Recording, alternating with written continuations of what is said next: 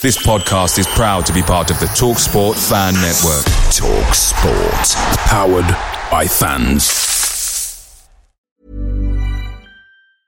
Many of us have those stubborn pounds that seem impossible to lose, no matter how good we eat or how hard we work out. My solution is PlushCare. PlushCare is a leading telehealth provider with doctors who are there for you day and night to partner with you in your weight loss journey. They can prescribe FDA-approved weight loss medications like Wegovy and Zepbound for those who qualify.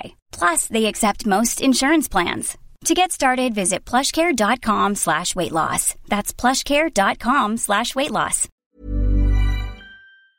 The TalkSport Fan Network is proudly supported by McDelivery, bringing you the food you love. McDelivery brings a top-tier lineup of food right to your door. No matter the result, you'll always be winning with McDelivery. Order now on the McDonald's app and you'll get rewards points delivered too. So that ordering today means some tasty rewards for tomorrow. Only via app at participating restaurants. 18 plus. Rewards registration required. Points only on menu items. Delivery fee and terms apply. See mcdonalds.com.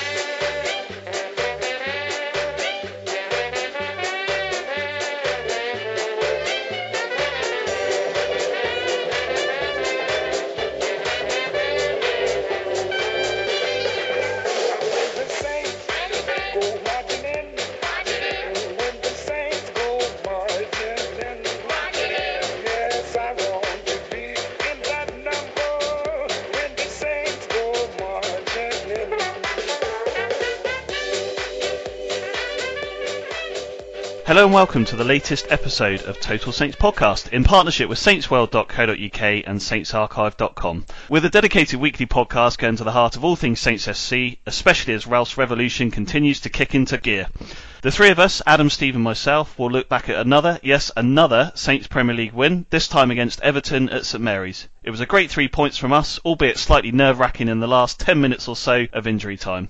We'll also touch on the fans forum at St Mary's this past week, which included Ralph Hasenhüttl, Ralph Kruger and Managing Director at Saints, Toby Still.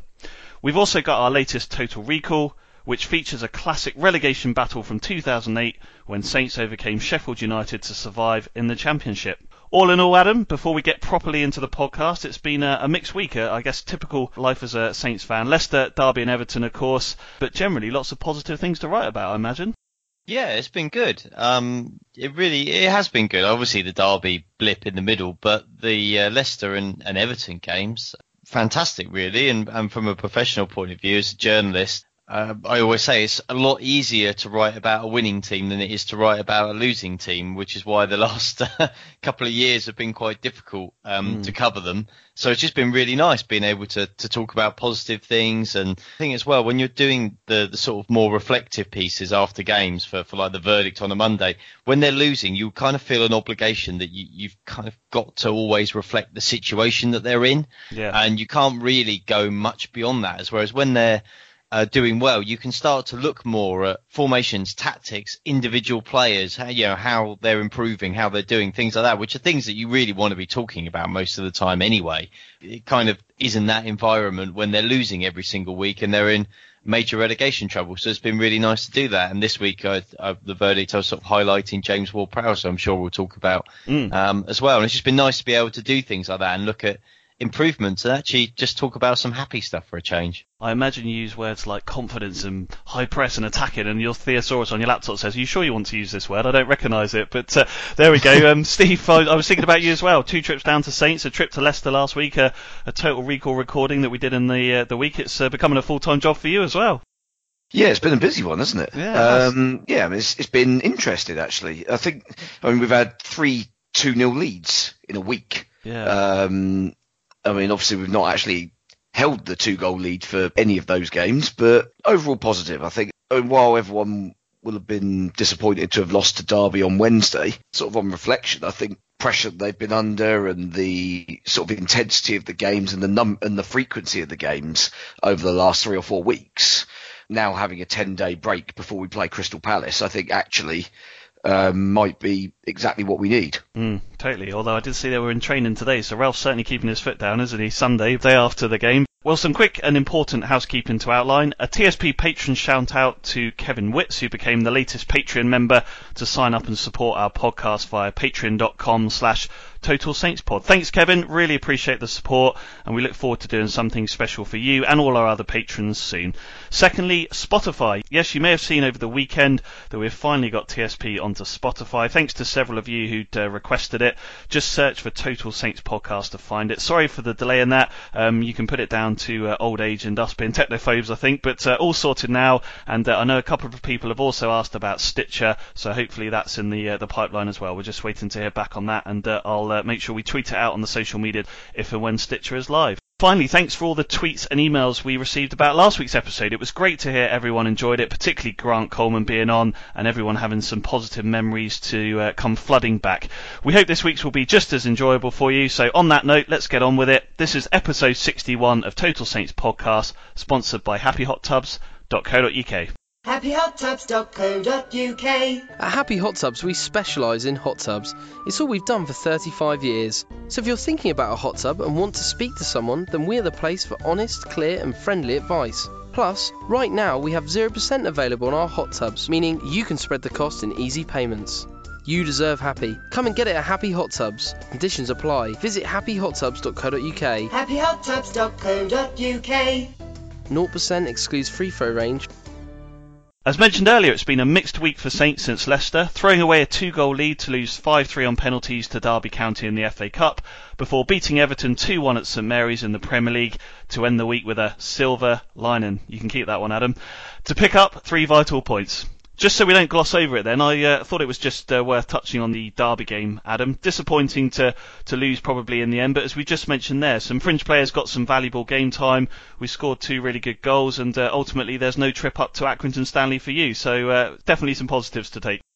Well, that was the most important positive of the week, really. So I don't have to go to Accrington. Of course, it's all about me. So, as you know, I was dreading the trip to Accrington, and so from a personal point of view, I cannot honestly say that I was desperately heartbroken that Saints went out, albeit I imagined you and Steve, after your ribbing last week, laughing heartily when it went to extra time and penalties, knowing that I would be accumulating a few extra grey hairs with our midweek deadlines, which I certainly did. It was tense stuff all round. I can imagine. So obviously that was the highlight of the week, was not having to go to Accrington. But in all seriousness, when you look at the performances on the pitch, Derby, I think really on reflection now and having had the time to let it sink in, because it's one of those difficult things for me, because like I said, our deadlines are so tight. You don't know the result of the game. We're trying to do stuff and produce a newspaper. Kind of normally it's within on a midweek within kind of an hour of the game finishing. We're actually doing this whilst the game is still going. In this instance, we really are producing a properly live paper that we're then just kind of polishing off when we know the result. So it kind of was very hard to reflect an awful lot on what kind of happened. And I think now, having time to think about it, I'm not convinced it was actually the worst performance that we've seen from Saints, really, despite them getting knocked out. Very curious about the team that he put out. I mean, obviously it's all worked out okay in the end, but it was a weird halfway house between not quite going at absolutely full tilt to just try and get the job done, and then, maybe withdraw a few players as the game went on. And it wasn't quite just going for youth. And again, I guess I would raise that point that I raised before, that if you're not quite prepared to play some of these guys now in that kind of game, when you're in this kind of run of fixtures, then I'm not entirely convinced that all this talk about, there's so many young players coming through, etc., is going to quite come to fruition, because if you don't play them now, I don't see when you are ever going to play some of these guys. Yep.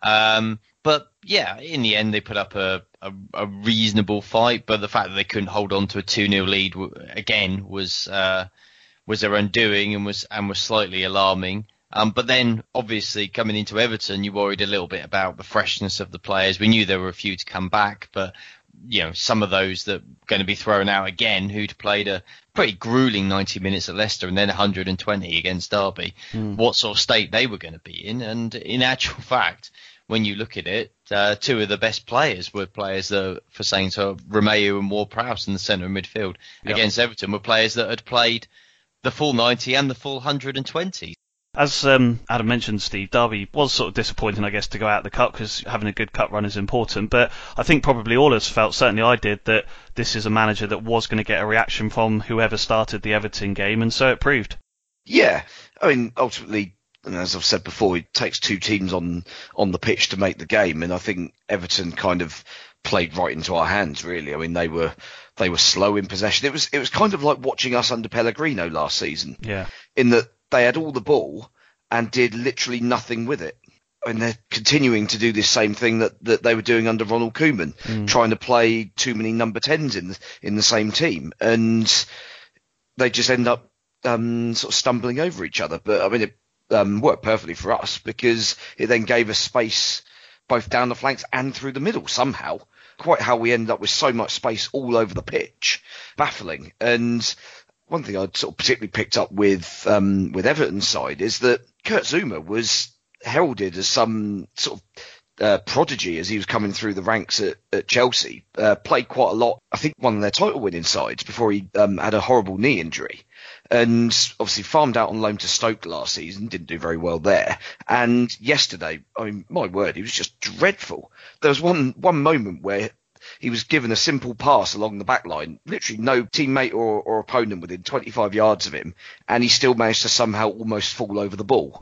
And just extraordinary. And as a result, you could see that their sort of lack of confidence in the game that Marco Silva wanted them to play, in terms of playing the ball out from the back, doing the sort of short passes from the keeper, playing little triangles around the edge of their own area, which obviously Man City did mostly successfully against us. And you kind of thought, well, okay, well, they're good enough to do this. Yep. Everton were trying to do it and failing miserably. And that just gave us so much more confidence. It meant that we could push up 10 yards further up the pitch.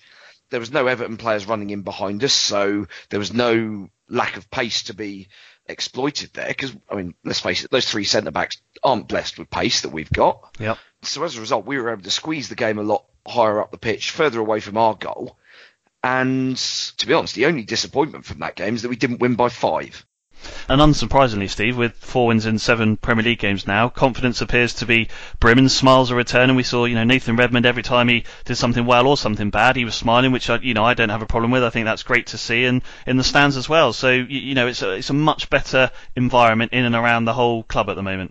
Yeah, I mean, it's amazing how just being able to see that there is a plan of some description, some confidence in both the players, and kind of goes both ways, doesn't it? I mean, everyone says, the fans need to get behind the team no matter what, but you can only really kind of get behind something that you believe in. And so the players have got to give the fans something to believe in, and in the last 4 or 5 weeks they've done exactly that, and credit to all of them. It's not just, obviously Ralph's been the catalyst, I guess, because he's the new guy, he's the thing that's changed, but all the players have picked up on it, and they've run with it. I mean, there's very, very few players that you can say haven't bought into what Ralph's trying to do. And I know you want to talk about Prowse, Adam. I thought he impressed in all 3 games. I saw harshly maybe that you gave him a 6 in the Daily Echo after the Derby game, but I thought he was better than that. But certainly a cracking strike to beat Pickford yesterday, and that's his first goal at home since April 2017, so quite a while, nearly 2 years.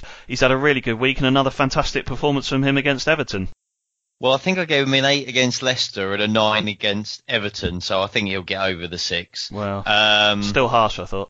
Well, maybe it was. I mean, that's not. I like I said, to be fair, treat him mean to keep him keen.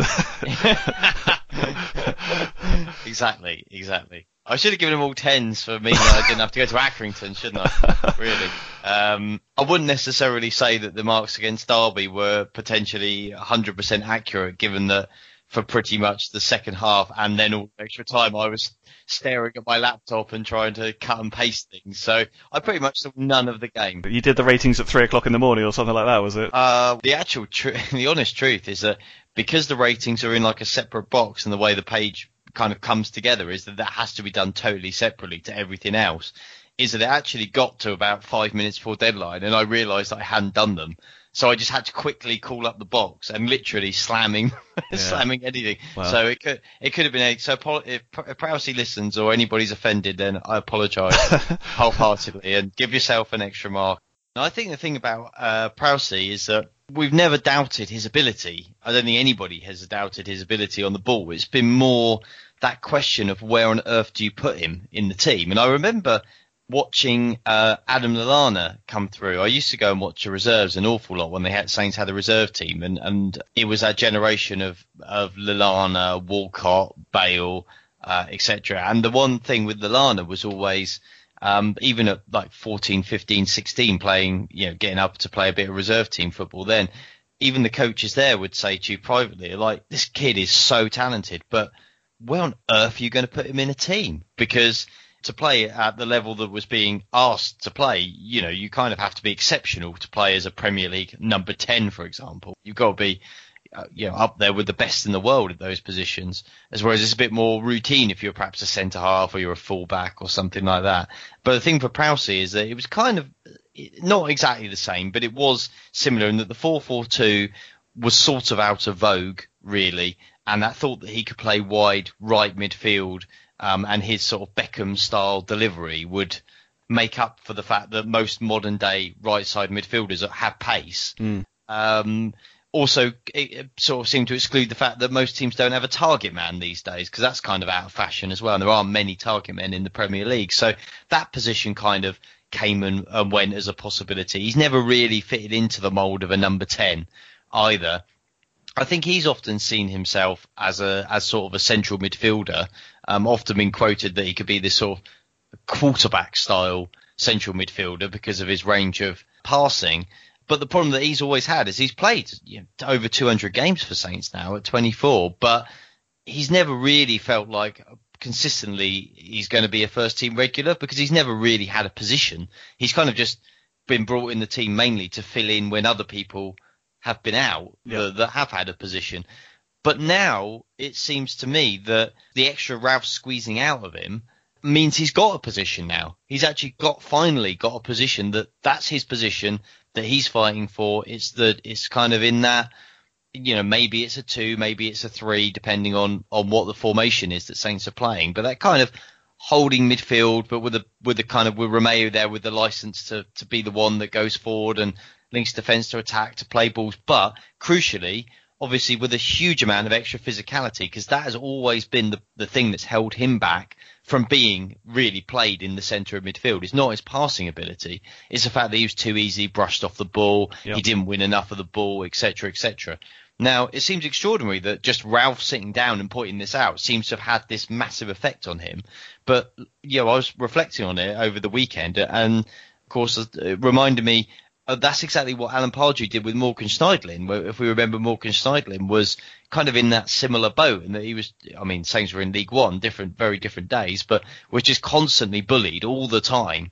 Pardew kind of made it clear to him that you've got to beef up your game, you've got to be winning balls, and all of a sudden Schneidlin came back and was a completely different proposition as a footballer, and this similar path seems to now be trodden by Prowsey. So it's great to see, because I think everybody has wanted him to succeed, and certainly the club have. They've given him literally every chance to succeed. And were he not the academy product in and around the first team for so long, were he a foreign player that had been brought in, for example, I don't know that he would have had the level of patience that Saints have kind of given him and the room to grow, as it were.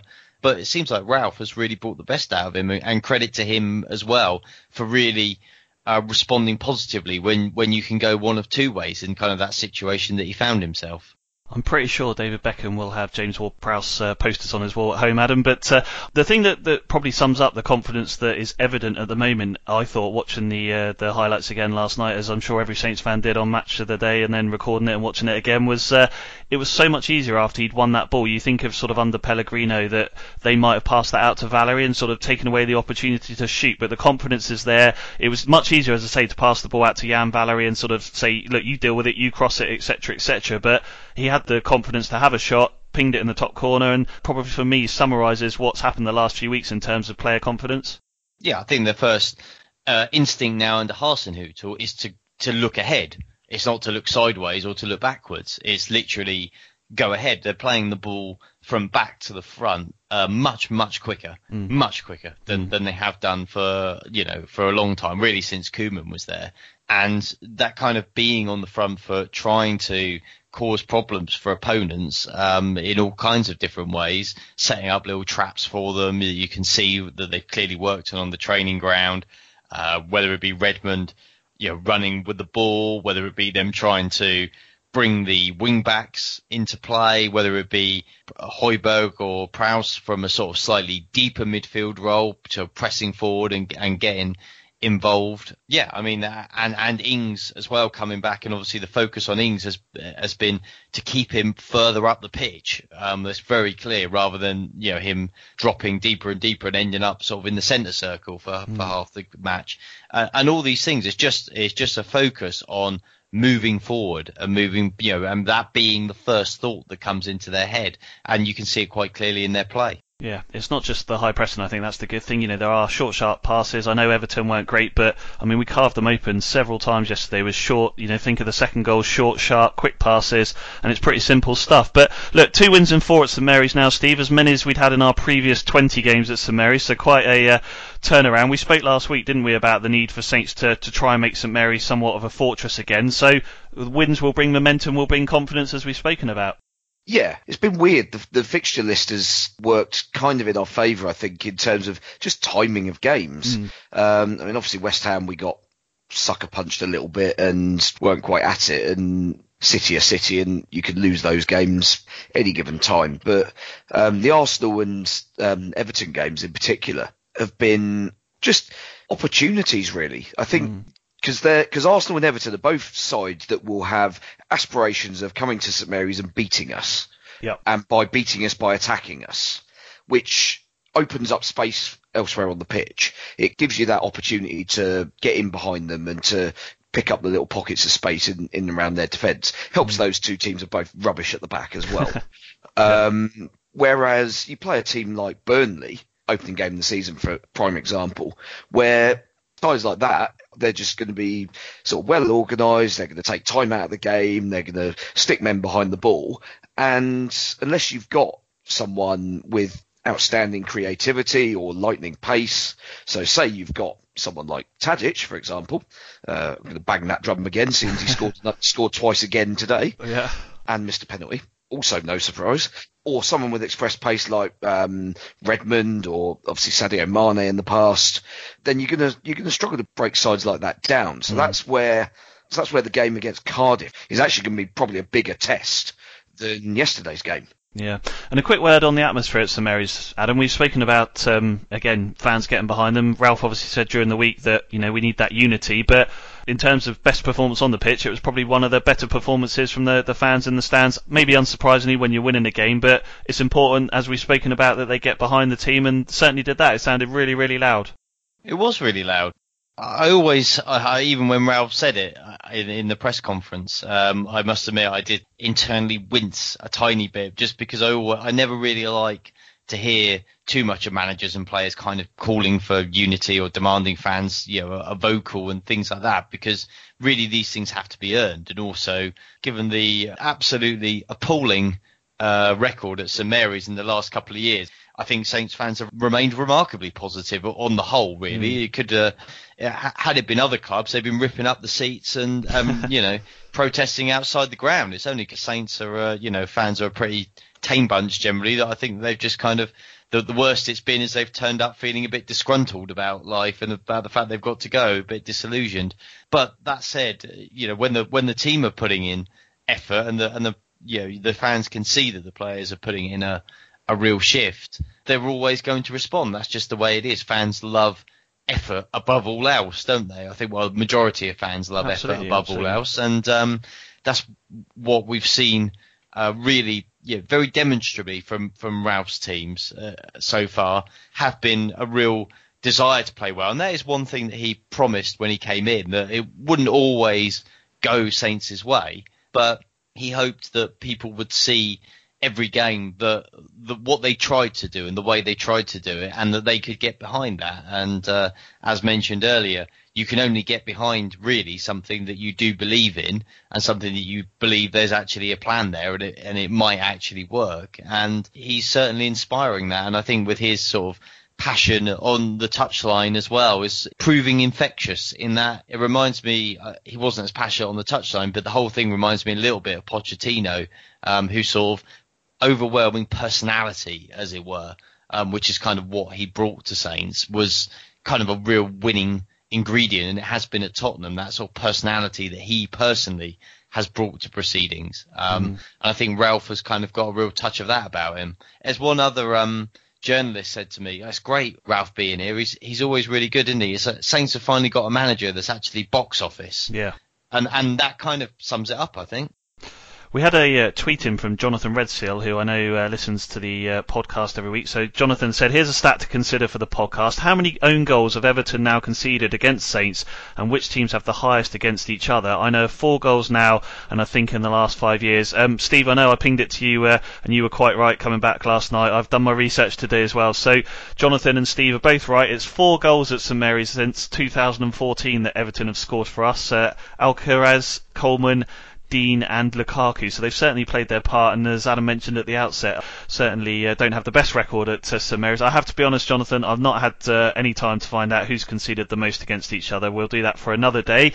There was no doubting that Ralph was a happy man after the game. Here's what he had to say to the Saints media team. Yeah, back-to-back wins are always very important, and I think so far it was the best performance for me, what I've seen until now. It was with the ball and against the ball, a very, very committed performance. We could score 4 or 5 times minimum today. 2 times we hit the post, and the guys were very focused. I think also physically in a very good shape, because we played 120 minutes on Wednesday evening, and I had the feeling that we were the physically better team today at the end. And it was amazing how we defended the last set pieces in 8-minute overtime. So they really believed in the chance to win today, and it was a very important win for us. The Ralph Hampton revolution definitely feels like it's in full swing now, Adam. Up to 15th, and as we've mentioned, some breathing space on the bottom 3, as you outlined earlier, and as Ralph's just said there, he called it the best performance under him so far. Do you agree with that?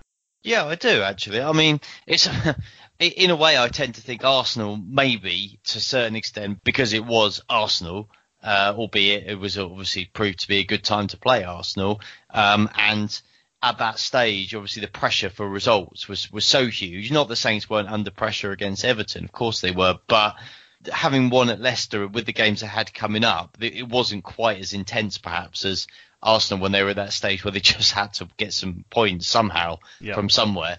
Maybe the context meant the opposition meant Arsenal was perhaps slightly better, but nonetheless, it's splitting hairs really, because it was an absolutely terrific performance. And I must admit, I didn't think that this was no disrespect to Ralph, because I didn't know that a great deal about Ralph until, in fact, probably the most I found out about Ralph until I actually met him was listening to the interviews you did for our Ralph Hasenhüttl special, which was very enlightening on him as a kind of character and him as a man. Yep. But I liked what I saw straight away, and I liked what I heard about him.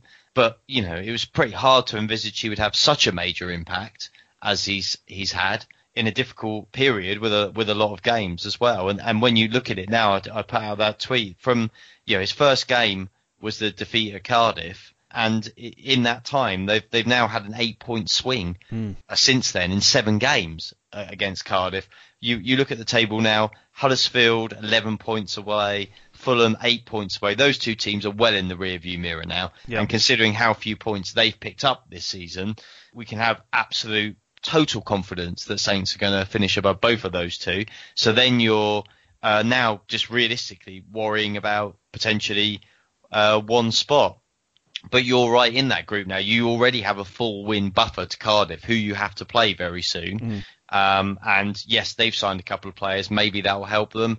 Maybe it won't, because at the moment they are looking like they're going to sink. And then you've still got Newcastle, Burnley, Crystal Palace, who are right in the mix on kind of that similar number of points that Saints are. But Saints are the team that are, I guess Burnley are kind of upwardly mobile at the moment as well, but so are Saints, and they're the ones that really have got confidence, and now they've got the fixtures to give themselves proper breathing space. And if the next 3 fixtures go well, they'll be in a position where I think we'll probably fairly confidently saying they're staying up without really, any great fear going into the last few weeks of the season, unlike last year. That'll be nice. I'm looking forward to that. Fingers crossed. Just finally then, Steve, Saints now have 10 days off before they play Palace, Burnley and Cardiff due to the lack of FA Cup fixtures. So do you think the breaks may be coming at the right time to get some players fit to give Ralph a chance to sort of think about what he's going to do for those 3 games? Or bearing in mind we've taken 7 points out of 9, we've back-to-back wins, is it possibly a momentum stopper? Little from A, little from B, I suspect. I knew you were going to say that. I'm sure given the hectic schedule they've had over the last month or so, any rest is very welcome. I mean, let's face it, I'm not convinced if we'd have got past Derby, we certainly wouldn't have been sending off absolute first 11 up to Accrington. No. So certain players would still have got a rest anyway. But even so, I think there's nothing wrong with a little bit of break, a little bit of, not necessarily a rest, but because they'll, I'm sure, still be working on things on the training ground. And maybe Ralph will be looking at this sort of 10-day period as the time where he can now start to introduce some proper tactical changes. So while he's obviously shored things up and there's a general idea of how he wants to play, I still don't think we're at the stage where we are playing the exact system that he kind of sees us playing long term. I think he's kind of designed something that will work, as a short-term learning thing for the players, because at the end of the day they've not been able to spend that much time on the training ground because of all the games they've been playing. But also what we're doing at the moment isn't quite how he envisages us sort of being most successful. I mean, obviously we've been relatively successful, as you say, 4 wins from 7, technically still unbeaten this year. Yep. We'll take it. Yeah, so I think having that time off, a little bit of energy back, and also learning experience, I think. Right, before we move on, don't think we missed anything, Adam, have we? Don't think so. No? No.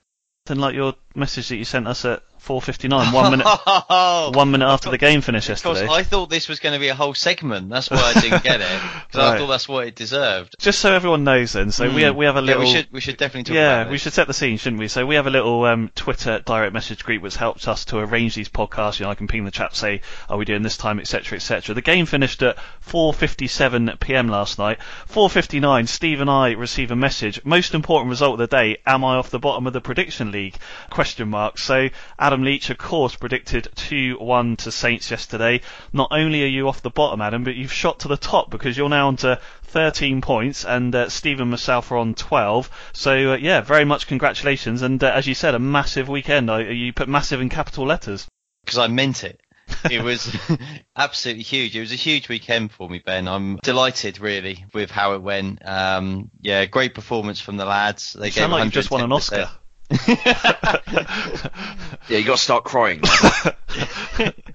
Well, all I'll say is catch me if you can. All right. Hold my beer. I thought it was quite interesting that we've played 23 games this season, so bearing in mind we've all predicted 1 for that. That's 69 predictions between us. How many do you reckon we've got exactly right so far? 3. Steve? 3. Adam, what do you reckon? 4. Yeah, 5 is the answer. So 5 out of 69. So who's got the most correct predictions overall? Because we do points for games. So results rather than... Yeah. So I have to be honest, I think you two have both got 2 each and I've got 1, so that says a lot for me, the Mark Lawrenson of TSP.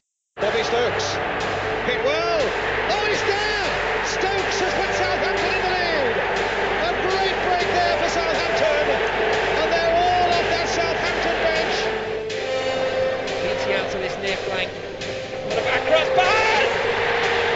2-0! And they now completed the great escape thanks to a man called Marion. Just a minute to play. Here's Le Tissier!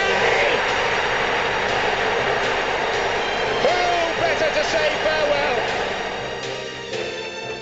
It's time for this week's Total Recall. Leon and Will have joined Steve and myself to look back at a true nail-biter at St Mary's on the 4th of May 2008. Will, this one was your choice and a good one at that. Tell us why you went for it.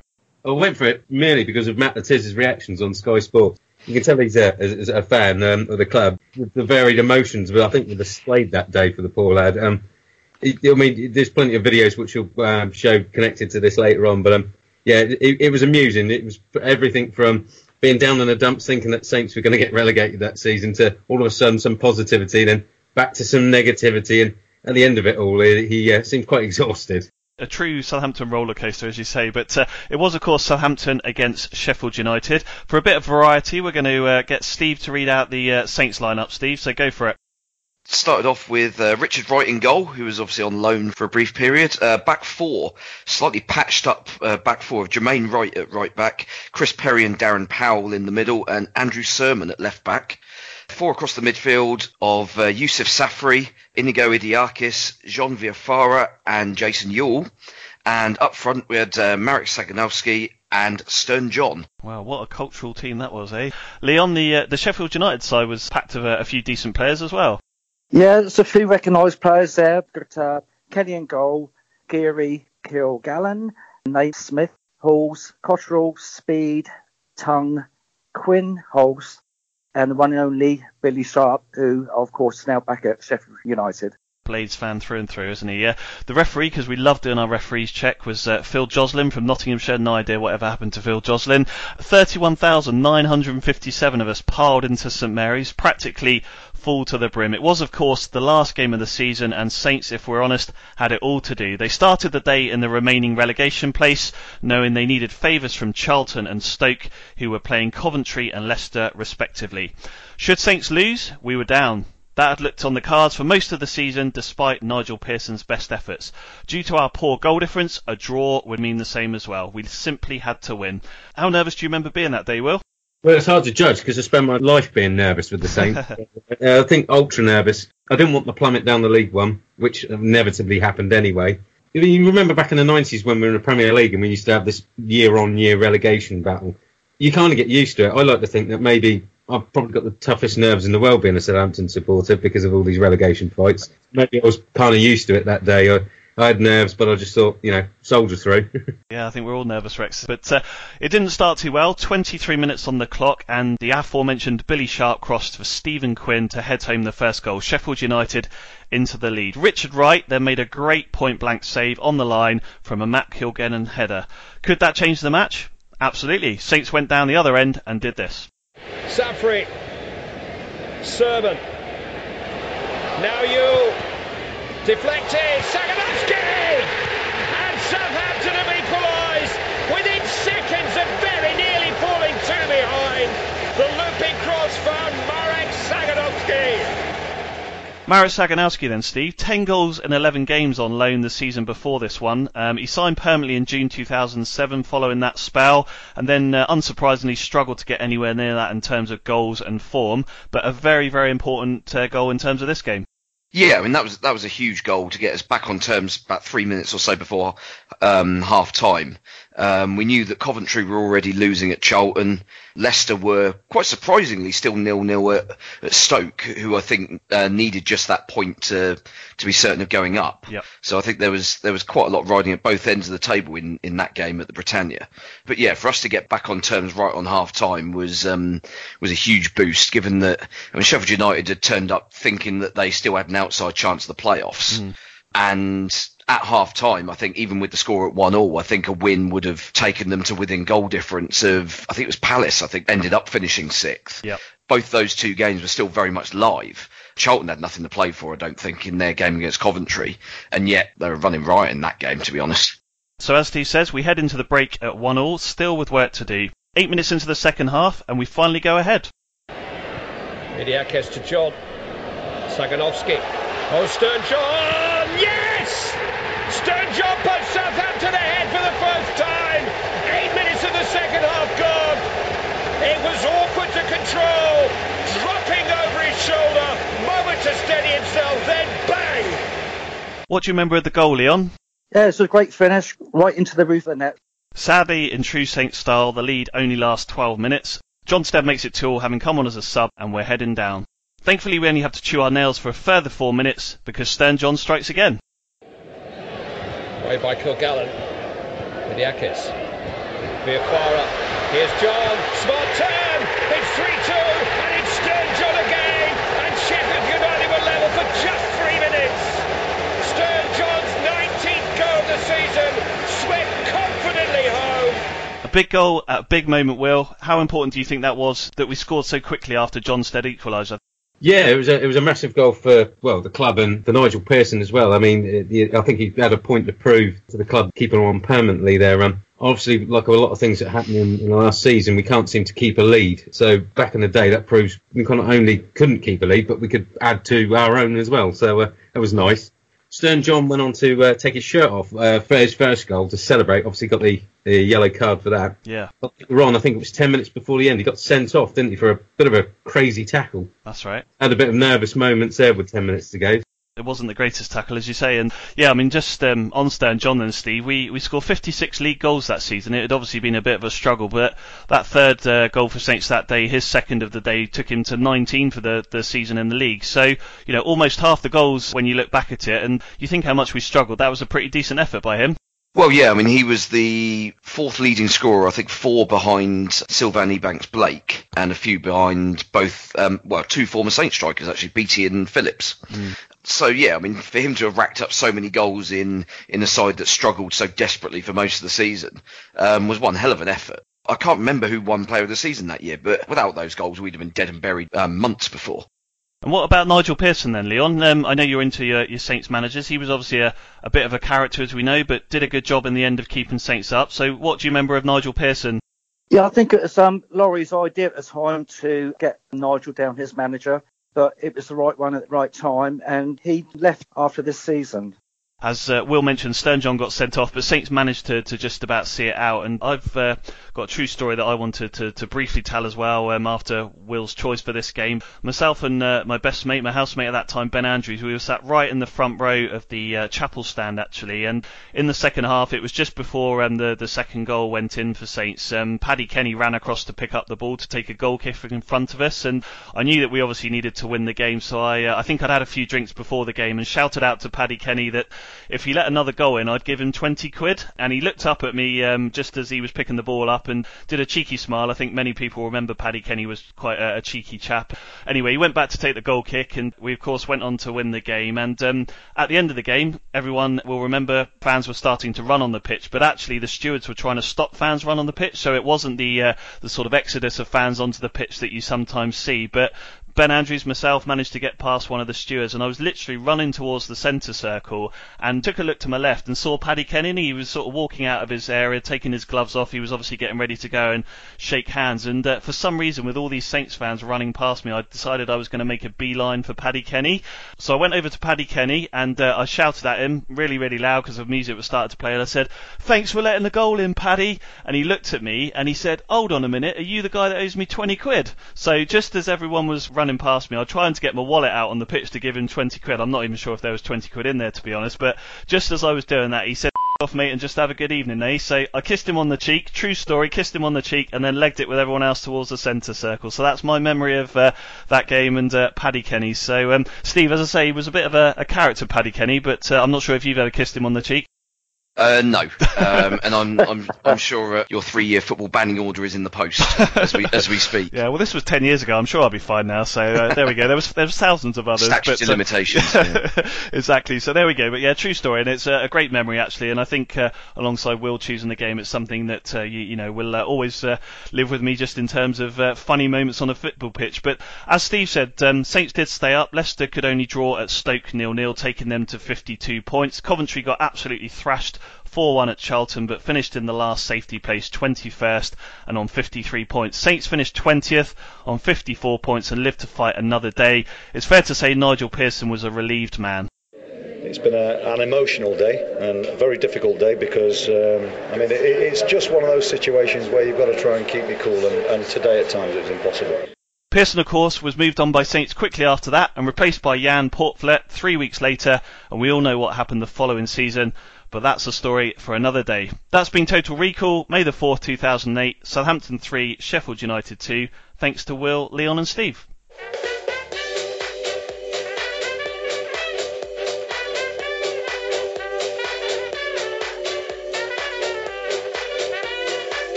Total Saints Podcast with Ben Stanfield, Adam Leach and and Steve Grant. Sponsored by happyhottubs.co.uk. Thanks, as mentioned, to Leon and Will from saintsarchive.com. If you've not visited their site, which encourages and enjoys many old archive clips and stories of Saints, then make sure you do. Now, before we finish by talking briefly about the Fans Forum, a quick transfer window update, Adam, if we're okay. It's all still quite quiet in general, I think, including Saints, but two questions. Are you expecting any movement imminently with Saints? And related to that, Jeff in Toulouse in France got in touch this week to ask whether Ralph may have anyone in mind from his previous tenures that could do a job for us now with some of the players having left. So I don't know if you can cover off those two for us. Yeah, sure. As it stands, nothing imminently. The situation remains kind of unchanged, really, in that they need to shift players before they can sign players. Also, I think the upturn in form has probably dulled the sense of urgency in terms of having to get players in January. It's been a really quiet window across the Premier League this year. It's all a bit tactical. There may be, I suspect, a bit of movement all around in the last few days, but I don't see that there's probably going to be much happen in the Premier League before those last few days of the window. And I suspect Saints are the same. They need to get rid of some more before they bring anybody else in. And in terms of who that could be, if indeed they do manage to sell one or two, and bring some in. Obviously, if Ralph can get anybody from his former clubs, then great. There's been quite a lot of players linked, and even Ralph himself laughed. Anybody he liked who previously managed does seem to have been linked at some point or another. I certainly think that Saints will try and take advantage of his contacts and his knowledge of the Bundesliga and the Austrian leagues and things like that to maybe see if they can pick off one or two bargains or one or two squad players. But really, to be completely honest, I wouldn't urge fans to get too excited about the rest of this window. I can't see honestly that they're going to sell a lot of players in this window, and so therefore I can't see them buying many players. And I think it will be a case of waiting till the summer when prices are normal and trying to really make a huge change in the squad. I think there'll be quite a drastic overhaul in the summer. Yeah, fair enough. Just briefly, again, I know it was mentioned in the Fans Forum, Sofiane Boufal, do you think that's possible that he could be recalled this month, and or is that an option, or do you think that'll probably wait until the summer and he'll come back naturally? My suspicion is that will wait until the summer when he'll come back naturally. I don't know that for sure. I've got to say, that's only a second guess. I don't honestly think that they'll recall him this month because he's a lot to just sort of have him hanging around again. If he turns up, Ralph has a look at him and then doesn't fancy him. A bit different with the younger players to come back, because then if Ralph's a bit like, okay, they can go out again, they go out again. As whereas they kind of would be lumbered with Boufal just sat around if Ralph didn't like him. But I can understand why he might like to have a look at him, but I think it's hard to really make much of an argument for that. He's probably better placed staying where he is, I think. Yeah, fair enough. Okay, so on to the Fans Forum then. I certainly don't want to get negative, so that's not the point of the this part of the podcast. I think it's just being more constructive as a fan, looking at some of the things that were spoken about, and obviously tapping into Steve and Adam's knowledge. So please don't think that there's any negativity around this. As I say, it's just trying to sort of pick up some of the comments and sort of get general views on it. I know none of us three attended, but as always with these things, it proved fairly interesting. A couple of things to cover off, as I mentioned then, Adam. Firstly, what do you make of Hasenhüttl's comments in public regarding Michael Obafemi that, quote, I think I am missing a bit of professionalism in his work and that is sometimes a part of a young player. So what do you think he meant by that? Well, the rest of the answer, he kind of went on to talk a lot about his fitness, didn't he, essentially? And I think that's what he means. For any professional athlete, you've got to really look after yourself. You've got to be very conscientious about what you do, and you can't possibly just get in a team or achieve something young and think that you've cracked it. You look at all the greats in any sport and what makes them great and what gives them is longevity in many cases. What gives them longevity is great professionalism. And no more do we see that at the moment when we look at the tennis and we see Djokovic, Nadal and Federer still competing very strongly in the men's side, and people like Serena Williams in the women's side, even at what we would consider advanced years for players in their sport. And that's professionalism. I don't at all raise an eyebrow really about Ralph saying that, because I think Saints need, like all Premier League clubs now, when you're dealing with players with huge wages and egos and things like that, you need nowadays this box office, this kind of character manager to manage these people. And a lot of the time, as we've seen with Sarri at the weekend as well, that means sometimes making a very deliberate decision to say things publicly. Because you think that that's going to help rein somebody in or a team in or something like that. And I don't subscribe, and I never have, to this, everything should be kept behind closed doors, and if not, how terrible. I think you say things when it's the right time to say them, and I think that Ralph is very honest. He's been honest about a lot of players so far, in both a positive and sometimes a negative sense. But I think his kind of my way or the highway style, as I keep calling it, kind of demands that people come along with him. And if they're not prepared to, then they fall by the wayside. And so I don't think there's anything wrong with trying to cajole players in that way. Moving on to the other Ralph then, Kruger, and the Echo put a piece in regarding that and sort of said Kruger doesn't think it makes sense for Saints to have a long-term vision due to their position in the Premier League. And quoting him from the Fans Forum, he said, "One of the things we've realised is the importance of the now. One of the things that pulled us out of what we were doing really well was going to Europe twice, as we didn't really process it the way we needed to.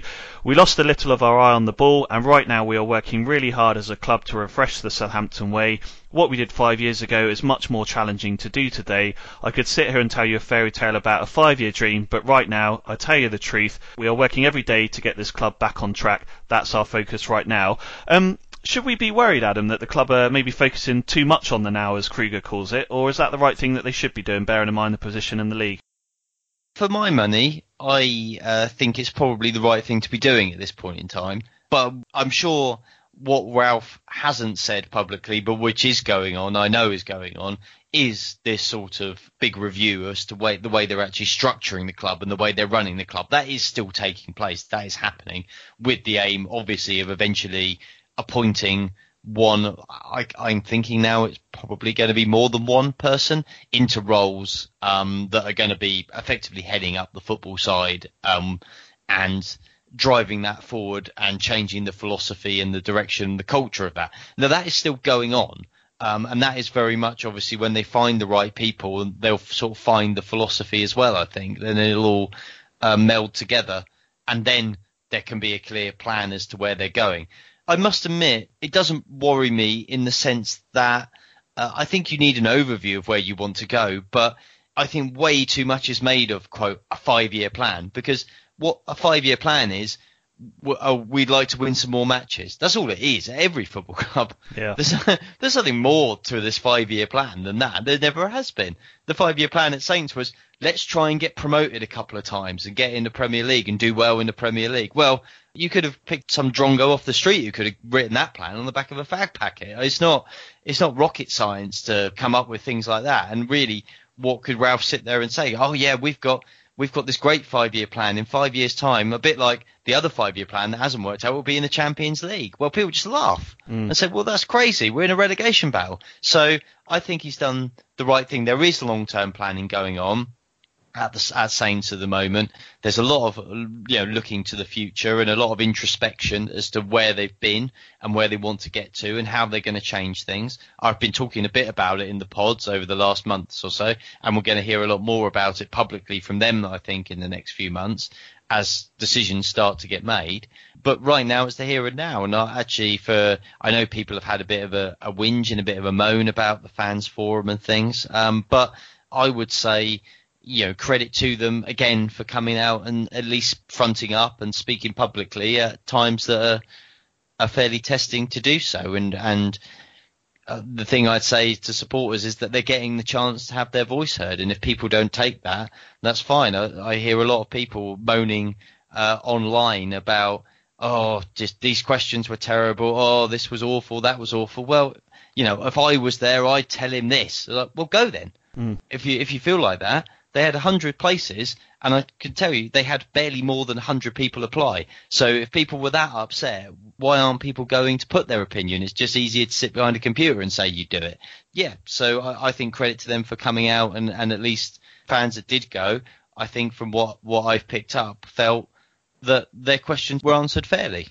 Steve, as a fellow fan, talking about the division, we've not heard from Gow, as Adam's quite rightly said, has been one of the frustrations. Ralph again spoke about him being very much behind the club, being this private man. So in terms of us as fans, knowing where we're going short and long term, whether we're on track for that, who's accountable for any success or failure, do you think there should be more of a longer term vision, or do you agree that we are in a precarious position and at the moment the full focus just needs to be on surviving this season and then coming up with some sort of plan or longer term strategy, whatever it may be in the summer?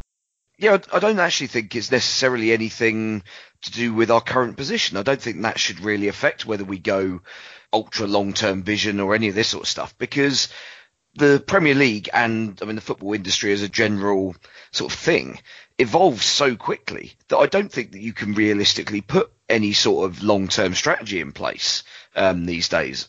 As you rightly said, this whole thing of, we got a 5-year plan from when Marcus Lieber bought the club.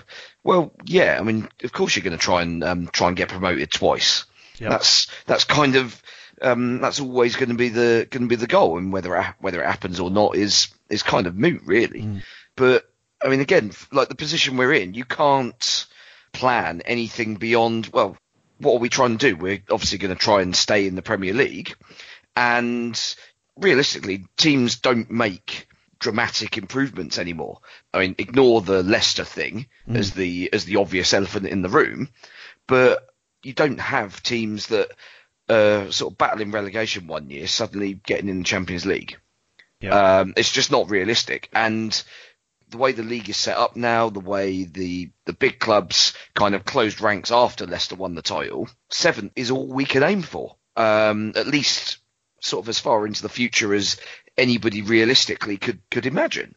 If something big happened, like some sort of, European Super League breakaway or any of this sort of nonsense that's mentioned in dispatches occasionally, then yeah, sure, the ambitions then perhaps change, but then the dynamics will change, the finances will change, and perhaps it's not actually the sort of be all and end all that everybody might sort of think it kind of leads to. Yeah. Sure, you always want to keep an eye on the future, but it shouldn't necessarily be a driver to block immediate progress, or preventing yourself stalling, essentially. Yeah, absolutely fair points. And just lastly then, Adam, Toby Steele spoke about moving potentially the away fans, which I know has also been discussed by and at the Saints Voice panel as well. So just again, in light of the serious situation, as Ralph calls it at the moment, is moving the away fans really a key priority in our current state and or needed?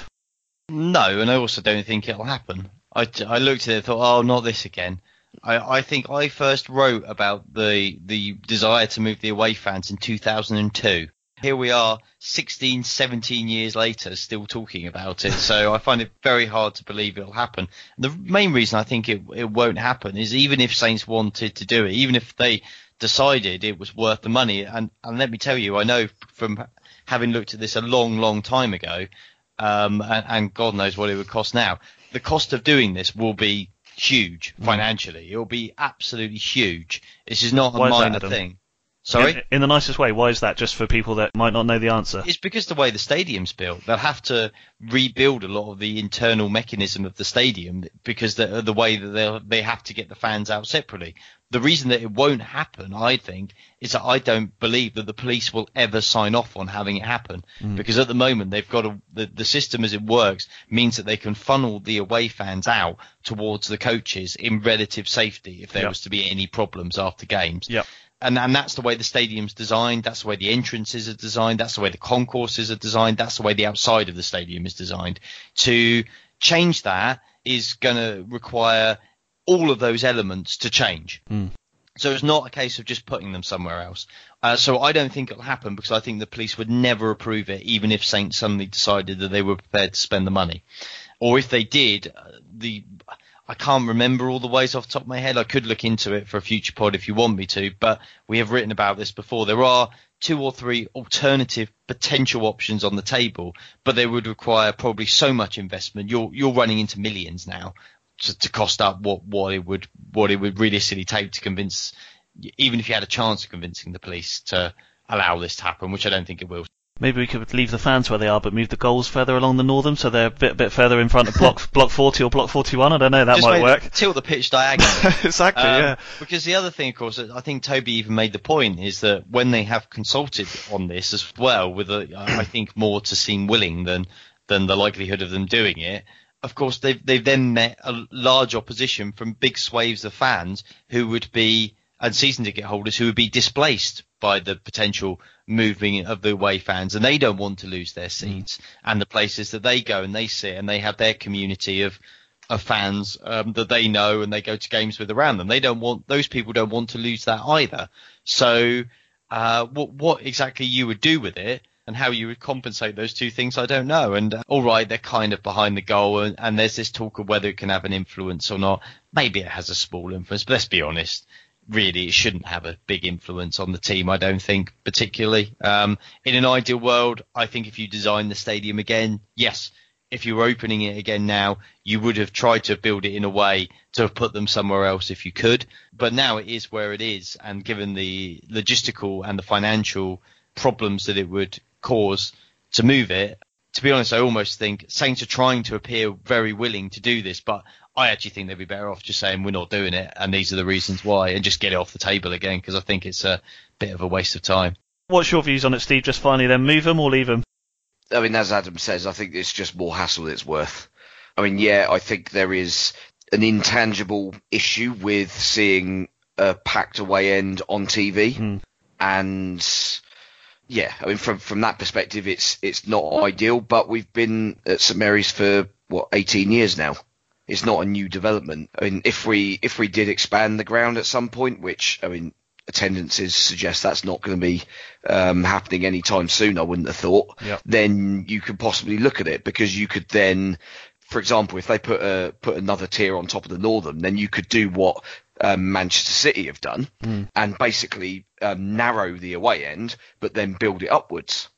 That would kind of have the desired effect, as well as splitting the away following over two tiers, which then theoretically lessens the sort of collective noise you get from them. But surely someone done a study to determine whether those who have massive away followings actually influence things. Leeds United, everywhere they go, always sell out the away end, whether they're in Premier League or in League One. But they were in League One for a very good reason, because they had a rubbish team.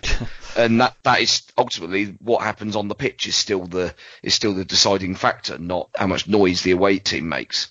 They're appearing willing to discuss things. So obviously we've got this Saints Voice panel that's been having a lot of discussions over various aspects. Some of them I care more about than others, that's for sure. But at least the club is appearing willing to engage with people. Staff are giving up their time on various evenings to attend meetings and discuss things and this sort of thing, and that's to be applauded. Agree with you, yeah. I echo what you said, Adam, which is, again, it's good to see Saints doing the fans forum, and hopefully I think there's one more planned before the end of the season. That'll be well attended, however it's set up. But that's some interesting thoughts, and appreciate the chat.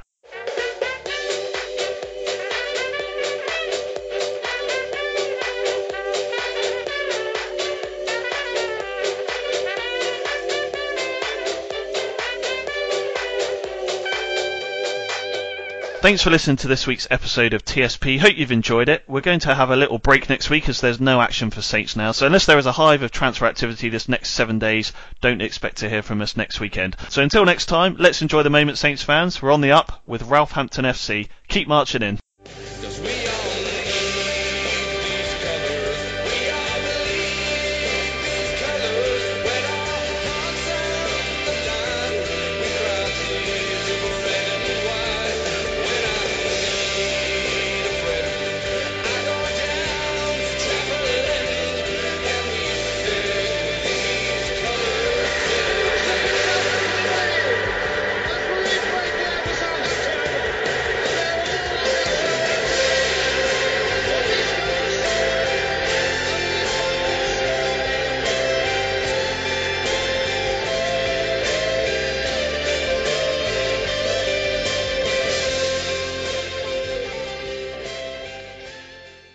Away days are great, but there's nothing quite like playing at home. The same goes for McDonald's. Maximise your home ground advantage with McDelivery. Order now on the McDonald's app. At participating restaurants, 18 plus serving times, delivery fee and terms apply. See mcdonalds.com.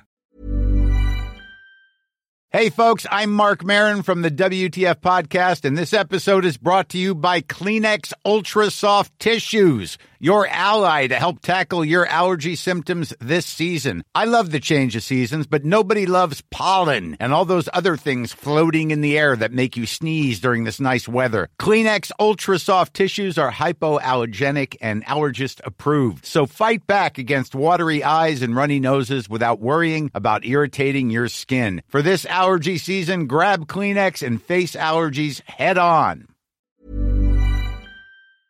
This podcast is proud to be part of the TalkSport Fan Network. TalkSport. Powered by fans.